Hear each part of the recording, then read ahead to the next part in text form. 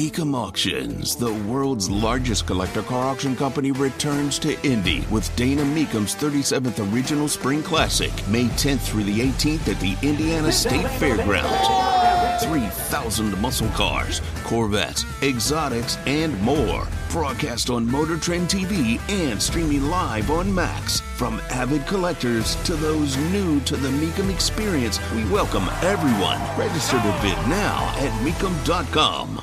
I want to give special recognition to someone who I think is going to be considered the greatest speaker in the history of the House of Representatives, Nancy Pelosi. Sure. I'm not going to tell the man no. He wants to say it. He's more than welcome to. Tony Katz at 93 WIBC. Good morning. Good to be with you.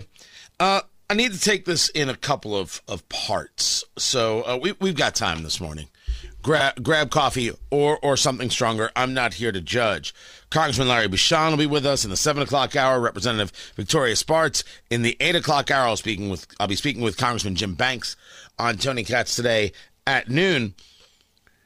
The State of the Union had hits and misses for Joe Biden. Let us break it down honestly and clearly. That commentary about Nancy Pelosi. Oh, Biden started sweet. Started sweet and off book, very obviously. He was congratulatory to Kevin McCarthy. He was he made sure to speak well of Hakeem Jeffries, who, the House Minority Leader.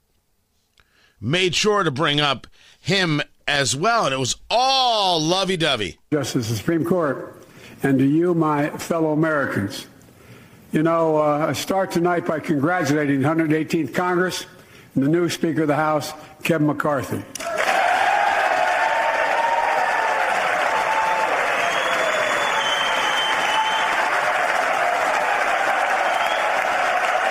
And a standing ovation and everything else. It didn't last that way for long. The speech was contentious. The speech had moments of levity. The speech went at an absolutely insane, frenetic pace. I cannot describe to you the amount of times I either was tweeting or saying, why is he going so fast? He ran over his quote-unquote list of accomplishments, which he was trying to sell to Americans, which makes no sense. You don't have to sell Americans if you're accomplishing things. They know what's good. Now you got to talk about what's next.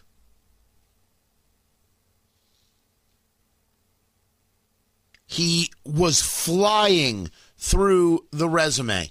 The pace was out of control.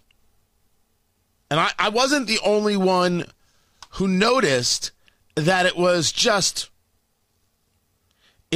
sheer madness how fast he was going. We had heard rumors ahead of this State of the Union address from President Joe Biden that this was a lengthy speech. We were settling in. This speech was long in word count, but it was delivered with a lot of energy and a lot of pace and a combativeness and sort of liveliness that I'm not sure that I've ever seen in this particular type of presidential address. Every time you hear that it had liveliness and energy, the translation is he didn't fall asleep. To his credit, he didn't fall asleep. He was upbeat, one could argue, throughout. He didn't fall into that lull that we often see, that soft voice, but he did have a tremendous amount of issue, especially at the start, I would argue, finding his sea legs, and there was a tremendous amount of stumbling and slurring. There are two ways to look at this speech. One is, the speech itself, what it said, the programs announced, the spending promise, the remedies for the bragging about what the accomplishments are and all of that. The other way is looking at this man, this 80-year-old man, the oldest president, I guess, ever, and whether he got through the speech well. And it seemed to me that there was an awful lot of stumbling and slurring and words left out and so on. So the question becomes this. Does someone sitting at home, worried about the future of our country, perhaps suffering from inflation and the other maladies, worried about crime, worried about the border, look at this man delivering this speech tonight and say, I have confidence to give him 4 more years. He's the man who has led our nation so well. He's fully in command. Or do they look at him and have doubts that they may already harbor based on Afghanistan and certain other things? I have considerable doubt as to whether this was a confidence-inspiring speech tonight.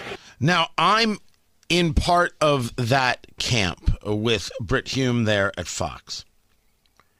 But if you were to go and take a look at site after site today, all you'll hear is Biden made his case for 2024. Oh, okay.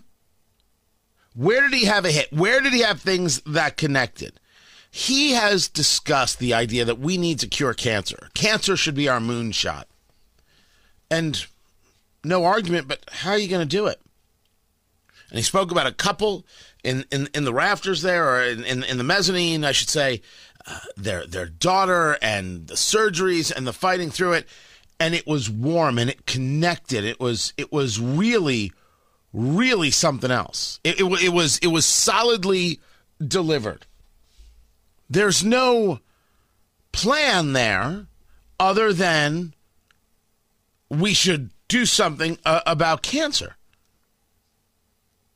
So it was certainly poignant. It was delivered, but it didn't have a follow-up. If you want to get America behind you on curing cancer, down. Now how? Talk about a plan. The other place where I thought he connected is he discussed the idea that he's going to ensure that federal projects, construction projects, and he was referring to the Inflation Reduction Act, for example, as the most important piece of legislation in American history. It doesn't do anything to combat inflation. It's a climate bill, and it's not important, and it adds to inflation, but neither here nor there.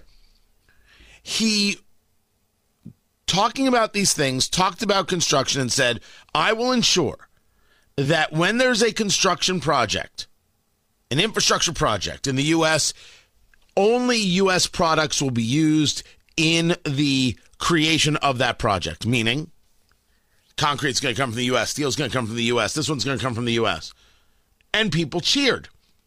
Noah Rothman over at MSNBC noted that if you get your stuff just from America, you're going to be increasing prices between 15 and 25%. It's going to be harder to get things. You're telling those in construction they're going to have even a harder time getting the materials to make things. I would tell Noah, and I will have him on the show probably this week, that answer falls flat. The answer falls flat because this is the thing that people want to hear. They will accept that it costs a little bit more. And by the way, it's government money. Now we're worried about what it costs?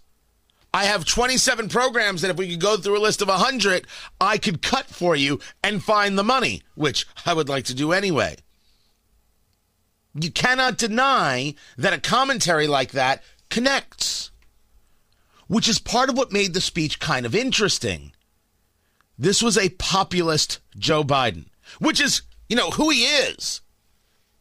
This was a populist speech in a couple of spots, so much so that if Trump had said this, we would be told how wrong it is. But Biden said it, and it gets a cheer. And from me, I was like, okay, I'm cool with that because I was cool with the other stuff. Not a nationalist, but understanding that you actually have to think that your country matters and do things that benefit your nation. Like, for example, if you're going to build a bridge, the stuff for the bridge should come from the country to the best of your ability. And that's where the wiggle room is going to come. I gave you 2 places where Biden hit, but there weren't many more. And then he got into, of course, his usual hits. But I'll get to that coming up.